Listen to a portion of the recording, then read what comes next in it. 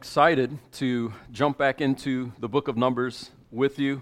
If you have your Bibles or an app, whatever you use to follow along, please do that.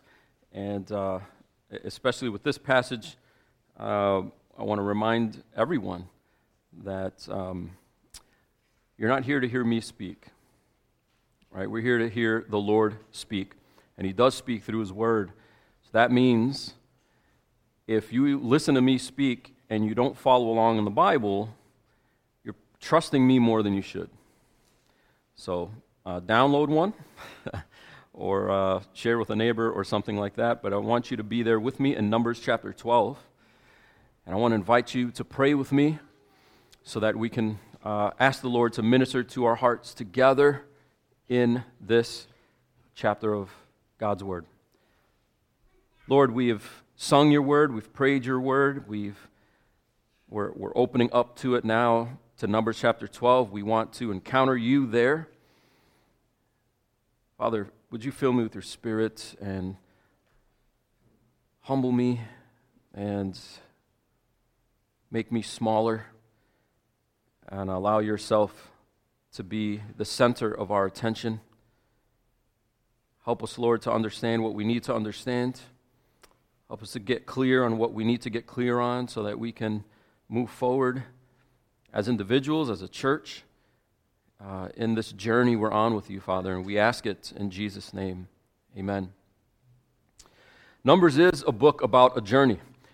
Those of you who've been with us in the series or just been around the Bible long enough, you remember the story of Exodus, where God has His people in Egypt. They're enslaved for 4 centuries, long time, and in this desperation, thinking God has given up on them, he raises up Moses to deliver them, get them out, but they don't go from Egypt into the Promised Land. They go Egypt, wilderness journey, looking toward the Promised Land, and I've explained numerous times how that is, God designed it that way to serve as a picture for your journey, that if you're a Christian, you're a believer, and when you take communion, you're thanking God that He's rescued you from darkness. He's plucked you out of slavery to sin. But we're not home yet. You know, you don't just pray a prayer, accept Christ, right? And then you just wake up, you're in heaven. We still live in a world surrounded by people that mostly aren't on this journey, that oftentimes are antagonistic toward you for being on this journey. And it's hard. It's a wilderness experience on purpose. It is not easy to travel from point A to point B.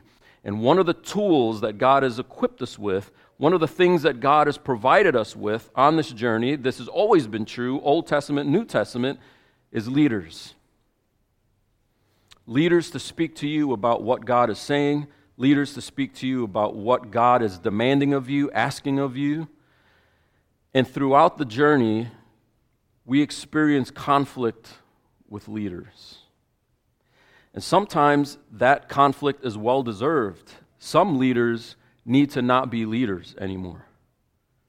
I mean, we just can be really clear on that. Leaders should not be above being challenged or being questioned.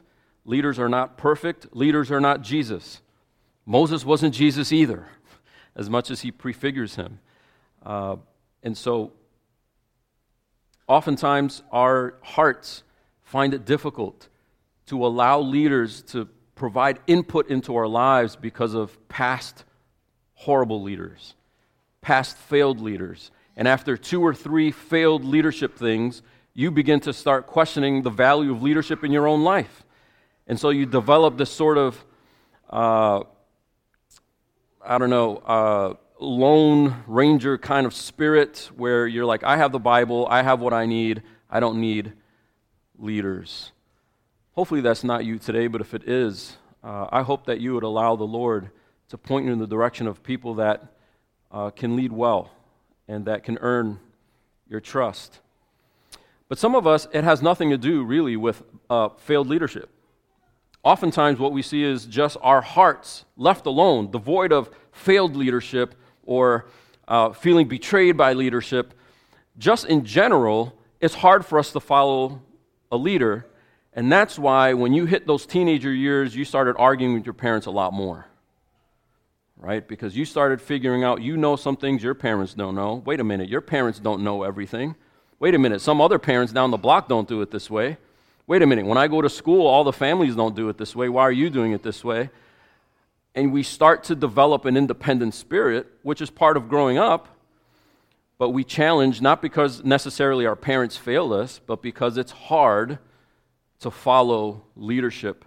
And we see that over and over in the book of Numbers. And as you turn to chapter 12, you might remember what we just came out of. The quails and the plague, you remember that? That started with complaints to the leadership. And it was a complaint directly about God. He's got us out here in the wilderness. In Egypt, we had cuisine. In Egypt, we had food. There was veggies. We had meat. And out here, yeah, it's miraculous. We open the tent in the morning and there's manna on the ground. That's really cool. But the cool factor wore off, several months ago. And we make it into cakes and we shape it into cookies and we're just tired of it. No matter what shape or form, it's still manna. We're tired of it. We're sick of it. And so God responded to that.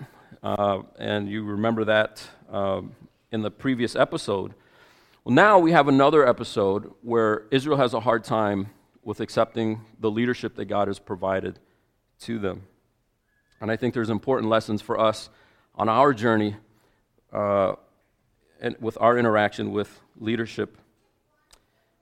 Look at me in verse 1 of chapter 12. It says, Miriam and Aaron spoke against Moses because of the Cushite woman whom he had married, for he had married a Cushite woman.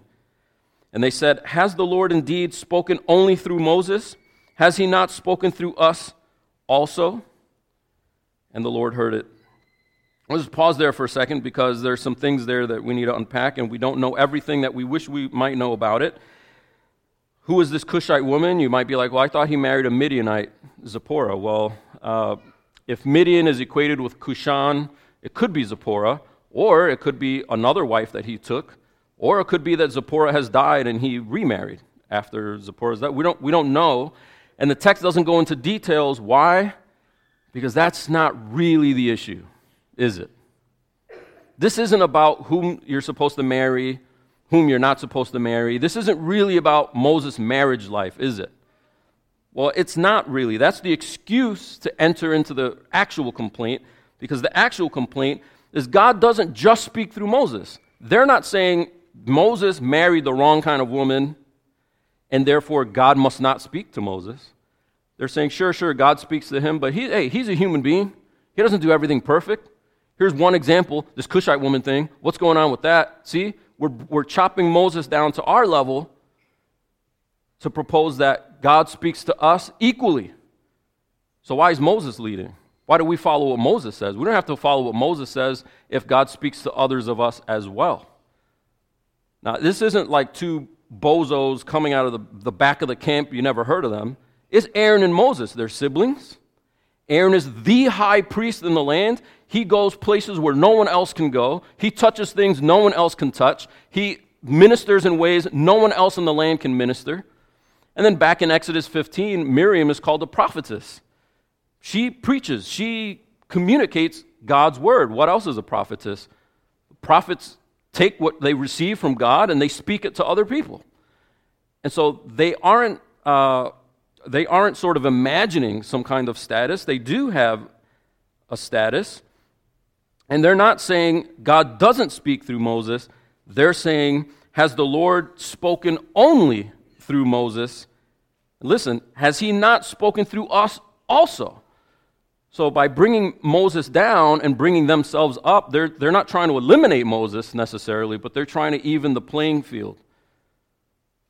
And that's where it gets tricky. Because God can come in and respond and say, no, I don't speak to you, you liars. I only speak to Moses. And God doesn't say that. God never corrects them saying, I don't speak to you. In fact, if you remember just in the episode prior to this, Moses can't handle all the leadership by himself. You remember that? And he's like, I can't, this is crazy. So God takes his spirit and pours it out through other prophets that go through the camp prophesying. And then there was a complaint. Hey, these guys are prophesying. And Moses is like, hey, they're supposed to be doing that. So Moses has already established, I'm not the only prophet here. So it's true, isn't it?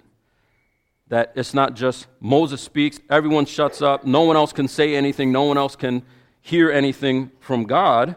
That's not true. But they're not satisfied with their role.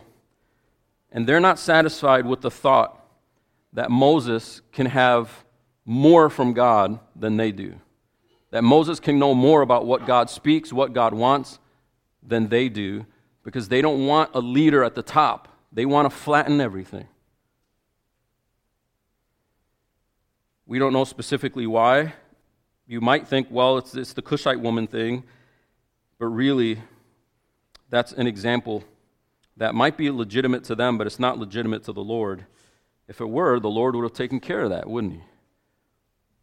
Listen to how the Lord responds. The Lord heard it, the end of verse 2. Now the man Moses was very meek, more than all people who were on the face of the earth. And so we see here Moses doesn't come up and like, hey, you're challenging me? He's too meek for that. So God steps in and handles this challenge. Moses handled all the other challenges, didn't he? They complained about meat, and Moses takes it to the Lord. They complain about this or that, and Moses takes it to the Lord. This one, Moses stays out of it, and God speaks, and he steps in. But notice that the text is already explaining to you how Moses is different than Aaron and Miriam, because they're not as meek as he is. If they were, they wouldn't be complaining like this. So the author is already giving you a hint, like they're like, hey, Moses isn't different than us, and it's like, yeah, he's really different. And it's not education, it's not status, it's not accomplishments. His resume as to why God speaks more with him than other people is because of his meekness and his humility. It says, now Moses was very meek. It could be translated humble. It's a dependence on the Lord, more than all people who were on the face of the earth. And suddenly the Lord said to Moses and to Aaron and to Miriam, come out, you three, to the tent of meeting. You remember your dad calling a meeting real quick? Hey, you three, in my office. And you're like, oh, snap. All right, here's that moment, okay? And in that moment, the three of them come out. And then verse 5, and the Lord came down in a pillar of cloud and stood at the entrance of the tent and called Aaron and Miriam, and they both came forward. So there's the three of them, and now out of the three of them, he's calling Aaron and Miriam to step forward, and he's going to have something to say to them. Verse 6, and he said, hear my words. If there is a prophet among you, I, the Lord, make myself known to him in a vision. I speak with him in a dream. Not so with my servant Moses. He is faithful in all my house. With him I speak mouth to mouth clearly and not in riddles, and he beholds the form of the Lord. Why then were you not afraid to speak against my servant Moses? And the anger of the Lord kindled against them, and he departed.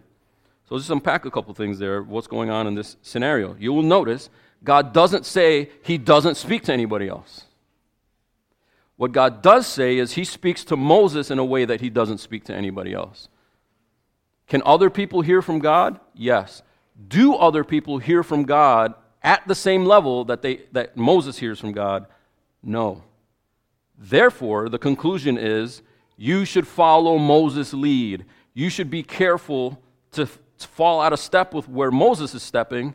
If Moses has greater knowledge of what I want, I don't give it to him in dreams. I don't give it to him in visions. He sits there, and it's like we're face-to-face, two people talking. It's clearer than I give it to anybody else. And so where they are incorrect is the level of communication between God and Moses and the way they pose it. Doesn't God speak to other people also? Yes, he does speak to others also. But Moses is special. He's special because he's more humble than everybody else. We got that earlier. Then notice God gives the reason. Why does he speak to him not in a dream? Why does he speak to him face to face? Why did God grant when Moses said, I want to see you? He's like, you're going to die if I do that, but I'll just put you in this rock and I'll pass by and you'll see my back, right? Why does Moses get that? Other people don't perceive the form of God. Well, he says it in the end of verse 7. Not so my servant Moses. He is faithful in all my house. And God isn't saying no one else is faithful at all. You might be like, what about Joshua? What about Caleb, right? It's not that no one else is faithful at all. What he means to say here is, in all my house and with all my things, he is the most faithful. And that is the reason why God communicates with Moses in a clearer way. Okay? So here's where Miriam and Aaron are wrong. They're wrong by assuming God either speaks to everybody or only speaks to some. And that's not true. They're not corrected on that. God speaks to other people besides Moses. What they're missing is that God speaks to Moses more clearly than others, and because of that, they should listen to Moses. Okay? Now, as we look at this passage, we might be like, okay, God is just sort of correcting, oh, my bad, a misunderstanding. I didn't realize how communication worked with leadership. Oops, sorry. Oh, God's anger was kindled. And this is important. Look at what happens in response. Verse 10, when the cloud removed from over the tent, behold, Miriam was leprous like snow. I mean, not Hansen's disease, literal leprosy, but a skin disease where her skin is, white, flaky, or something like that. And Aaron turned toward Miriam. Now, here's the irony. We have access to God. Interesting. When Miriam gets sick, she can't say anything, and then she turns to Aaron, and Aaron doesn't turn to God. I thought you had access to God. No, he turns to Moses, and Moses has to take it to God. Behold, she was leprous, verse 11, and Aaron said to Moses, "Oh, my Lord," that's a change of language probably, "do not punish us because we have done foolishly and have sinned." See, he gets it. "Let her not be as one dead, whose flesh is half eaten away when he comes out of his mother's womb." That's kind of like a stillborn. Not to be too graphic there, but that's what he means by that. And then in verse 13, and Moses cried to the Lord, "Oh God, please heal her, please." But the Lord, and this is kind of weird, but the Lord said to Moses, "If her father had but spit in her face, should she not be shamed 7 days? Let her be shut outside the camp 7 days, and after that she may be brought in again." So Miriam was shut outside the camp 7 days, and the people did not set out on the march till Miriam was brought in again. After that, people set out from Hazeroth and camped in the wilderness of Paran. I don't know what's going on with the spit in the face thing. Did fathers actually do this? Puh, go outside the camp. I guess. It must have been some kind of cultural thing that they were aware of that we're not aware of. It's not like it's spelled out in Leviticus somewhere. But there are cultural things going on that we don't quite understand. But God's point is, if somebody is unclean, don't they have to go through a ritual? Doesn't the whole camp have to stop and wait for that person to get better to come back in? That's what's going to go on here. I'm not going to just wave a wand and just like, okay, she's fine. We have to go through the due process here, and everybody's going to stop.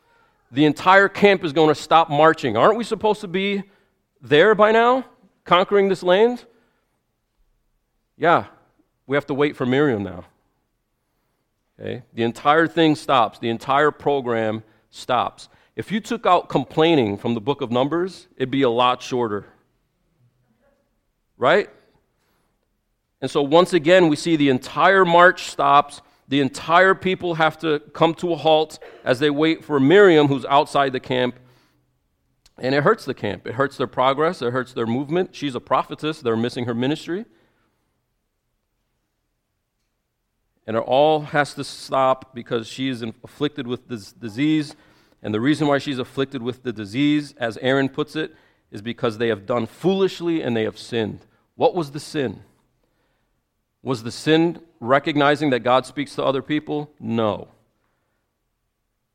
Was the sin not recognizing that God speaks more to Moses? Closer. The sin was, I don't want to follow that guy. And God is like, but that's my guy. And that's the sin. The sin is using excuses in human leaders to actually not follow God's lead.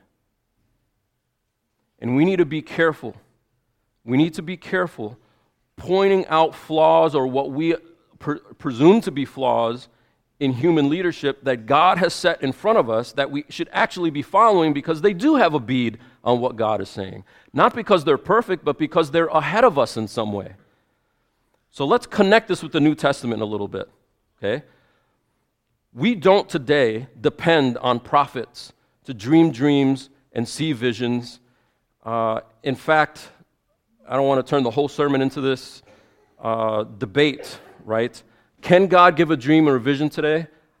Personally, I believe yes. He's God, he can do what he wants, and I don't think it's correct to conclude from the Bible that God can't give a vision anymore or a dream anymore. Yet, if one of you comes to me and says, I was living life like this, but I'm not going to live life like that anymore because I was on YouTube and this guy had a dream, and the dream interpreted means that I can actually do this instead, I'm going to tell you, unsubscribe. Don't listen to that person with the dreams. Why? Well, the main reason why is because of what God's word that I'm holding in my hand, that you hopefully have in your laps right now, what that represents. Okay? Moving from this time, Moses, perfect access or almost perfect access to the Father. Who has greater access to the Father? Jesus Christ. Moses perceives God's form. Who is God's form? Jesus Christ. Moses intercedes and mediates to cover the sins of the idiots that didn't want to follow. That's Jesus' literal ministry now, interceding for us so that we can follow. And so Moses doesn't prefigure pastors. Moses doesn't represent elders in the church, doesn't represent Bible study leaders. Moses represents Jesus. But what Jesus did was he set up a church founded on the teachings of the apostles. And then he provides churches with pastors, shepherds, teachers, evangelists that do what? Take the teachings of the apostles and the writings of the prophets in the Old Testament and use those to guide the people in the church, right? Now, do you have access to God's word? Yes. That's why you don't need a dream. Are you literate? Now, there are people around the world that aren't literate, that literally don't have Bibles, even if they were literate. In those scenarios, maybe God might leverage a dream or a vision. I don't know. That's not my context. My context is here. You have God's word right there, black and white. You don't need a dream.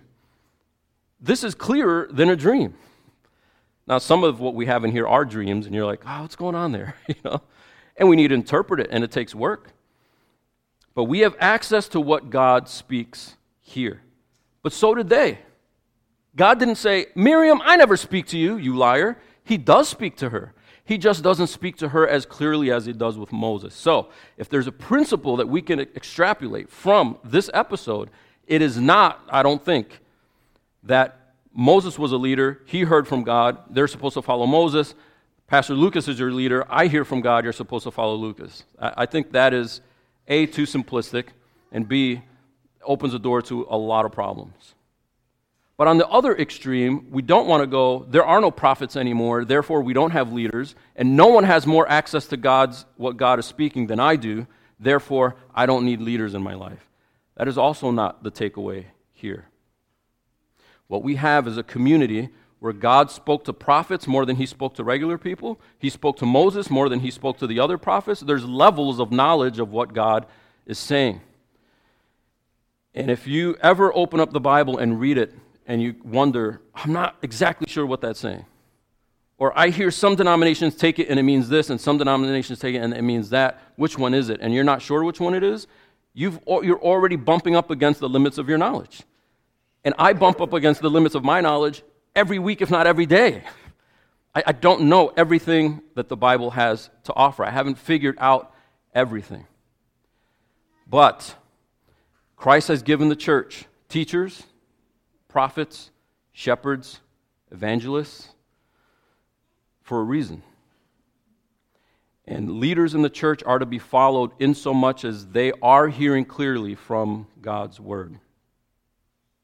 I don't think the sin in this chapter was challenging Moses. I think it was the attitude behind the challenge. I mean, if they really had a question about the Cushite wife, could they approach Moses and be like, so I don't get it. How's Zipporah feel about this? Or maybe it is Zipporah and they're like, we've waited a long time and we've tolerated this for a long time, but I don't get it. Why did you marry this woman. I don't think Miriam would have been struck with leprosy for asking the question and trying to figure out, wait a minute, what's going on here? I want you to be better, Moses. I want you to be a leader that everyone can look up to, and this thing is weird. People are asking questions. How do we figure this out? Why didn't they do it that way? Because their heart was in the wrong place. I don't want a leader. I'm the leader. Sometimes I should be able to tell Moses what to do. Why should I have to follow Moses? That's an attitude that God is correcting here. Why is God correcting it? Not because he's so angry they don't love Moses. It's because God has chosen Moses, and by their refusal to follow Moses without a legitimate complaint, they're refusing God's leadership in their life. When I look at this, it's very humbling to me. And I want to be really careful, because the last thing I want you to walk away from is saying, I guess Lucas is saying we just have to listen to him. That's not true. But if I speak into your situation and you're like, whatever Lucas thinks, maybe I shouldn't be here. If I'm not a little bit ahead from at least some of y'all, in some ways, that's fine. That's totally fine, but maybe I shouldn't be pastor. What is the point of an elder if they're not a little bit pushing a little bit ahead? And elders that are either here or listening online or whatever, that makes you like swallow a little bit? Yeah, I know. I know, exactly. Exactly. We do have to be careful. And we do have to read more and study more and meditate and be in prayer. Notice that Moses' qualifications wasn't a seminary degree. It was his meekness. It was his humility. And God is like, I can use a leader like that. So the last thing I want to do is stand up here and be like, I know stuff, follow me. Oh, not that. And I'm not going to stand up here and tell you I'm the meekest person in the land either. For sure not. But I think if we're going to read this and go, okay, how do our hearts struggle with the same kind of sin that's going on in Miriam and Aaron's heart so that we can avoid that? I do think we need to recognize there are people in our lives that might be a little bit ahead of us, that might have been listening to God speak to them a little bit longer. They've been in Scripture a little bit longer, and it doesn't mean they get everything right, but maybe they get things right a little more often than I do. I should listen to them. I think children need to operate that way with their parents. I think members need to operate that way with their leadership. And if there's failed leadership, there's reason why the Constitution isn't like one paragraph long. There's processes in there, and you can off-ramp leaders that you're like, you know what? I don't think so. I don't think so. But it should be from an attitude of wanting what's best for the church, not an attitude like, I don't follow people. Who's he? Who's he to lead? Right? There was a moment in a doctor's office, and I was getting scheduled for a really minor surgery. There was nothing major to it. It was going to be a small incision. And I just asked the doctor, how are you gonna stitch it up? Like dissolving stitches? What kind of what sutures are you gonna use? And the doctor was like, well, I'll just glue it. I was like, okay. And so then I asked, I'm like, well, it is a spot where there's like some hair getting trapped in the glue. How does that work? I don't know how that works. And then he paused what he was writing, and he just kind of looked at the corner of the ceiling for a second. He's like, yeah, you're right. We'll use sutures. This is a well-respected doctor. I don't have a medical degree. I literally just asked the question. And then I said, hey, appreciate it, but I'm not trying to challenge you. I was just a literal question. I didn't know. And he's like, no, it's a good question, and I need to be challenged. I appreciate it. We'll go sutures. Okay. Now, that's a little snapshot, I think, of hopefully an approach where I'm not just going to assume because he has a degree on the wall that I can't ask questions, right? But I'm also not going to, hey, I was reading WebMD this morning and you're an idiot, right? Because then that would be stupid on my part. I don't have a medical degree. We read WebMD for 10 minutes and suddenly I think I know stuff, right? Nor do I want to sit there and go, he's a doctor, I guess I can't ask any questions, because then that doesn't make sense either. And I think a good doctor wouldn't be like, why are you asking me questions? Do you see these degrees on the wall? Have you seen how many surgeries I've done? No, he's like, that's a good question, and I appreciate the challenge. I needed it. Let's go the other way. I think that is just a snapshot of a good relationship, not just between patient and doctor, but between child and parent. I think children should be able to ask questions. You say this, but I'm not sure. That's different than high-handedly going, I hate you as a parent. I can't wait till I leave this house. No, I'm just asking, why is this, it seems inconsistent to me. You said this yesterday, and then today it's this. Can you clarify that for me? And I don't think parents should smash that and be like, I can't go to your room. I can't believe you dare ask. I'm your father. I'm your mother.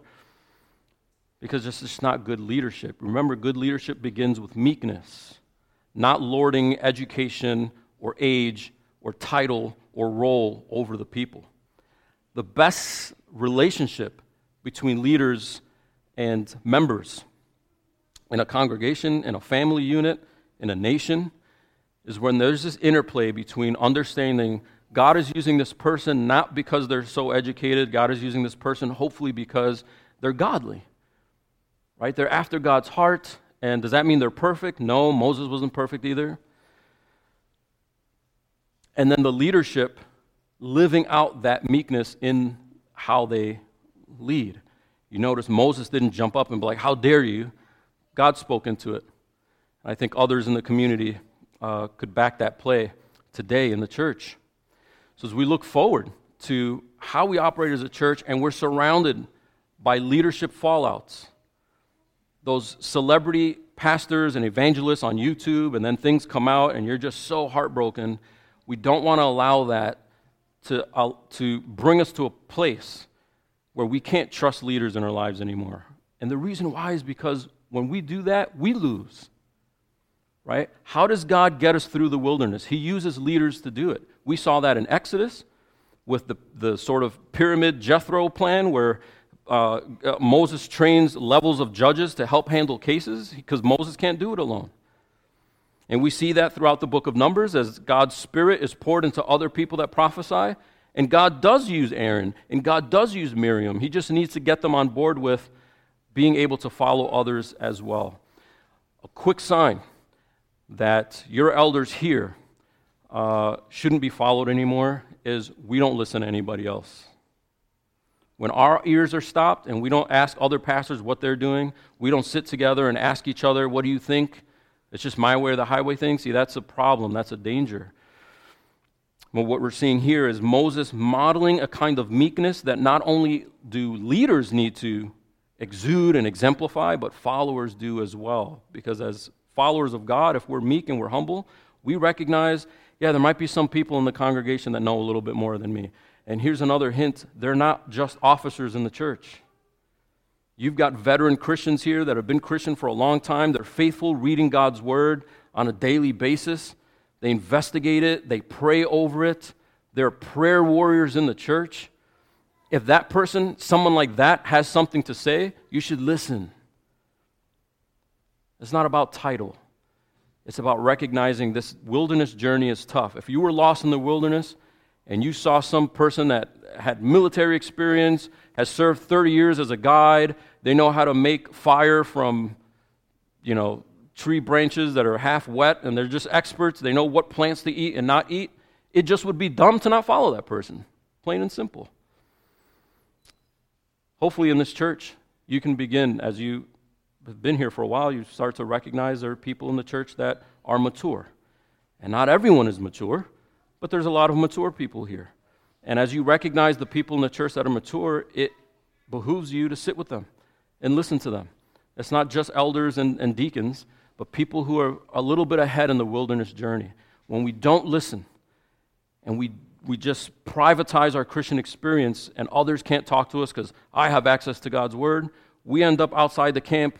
We end up stalling the progress of the community, and literally we stall the progress of the church. When the church has fires to put out, every time the church has to figure out, hey, that's not what we meant, this and that, and we're fixing like relational problems, that's inevitable. But the more of those things we have, the slower our progress in maturity and in the mission that God has put in front of us. So we want to be a church that asks questions. We want to be a church where you can come to the leaders and say, hey, I don't get it. And we want to be the kind of leaders that go, I love that you're asking that question. Let's talk about that. Let's unpack that. And we want to be the kind of leaders that can pivot and go, you know what? look at the corner and in the ceiling and be like, you're right. We should probably do it this way. You're right. Right? That inbuilt flexibility to recognize that I don't have all the answers all the time either. But if we're doing our role well, if by God's grace we're serving you humbly, we encourage you to recognize the people in the congregation that you can learn from and learn from them, because it will go well with us when we follow people that God has been maturing in our lives. I want to invite the worship team to come forward, and as we prepare to sing, I want to say a prayer to prepare our hearts to do that. Father, we recognize that none of us is perfect, and only Christ is the ultimate fulfillment of what we see in Moses. But God, we thank you that Christ has graciously given the church people that we can learn from, people that we can listen to, that can take a leadership position, whether by title or by influence. And we pray that we would have the meekness and the humility to listen, because you do speak and you don't hide yourself. But it's hard to understand everything in your word. It takes time to learn it, and we want to learn from those who are a little bit ahead of us. And that includes all of us, Father. As we sing this song, Lord, would you allow our hearts to resonate with the unity that you've brought to this church? And we pray that even later in our members' meeting, that we would think about this delicate balance of humble leadership, humble membership, both desiring to do what you're leading us to do, both desiring to do the best with what's in front of us. And if we have questions, help us to ask in humble ways, and help us to learn together what you're demanding of us as we move through this wilderness journey that is difficult, arduous, hard, feels like it takes forever. God, energize us with your word and by your grace, and we ask it in Jesus' name. Amen. Would you stand?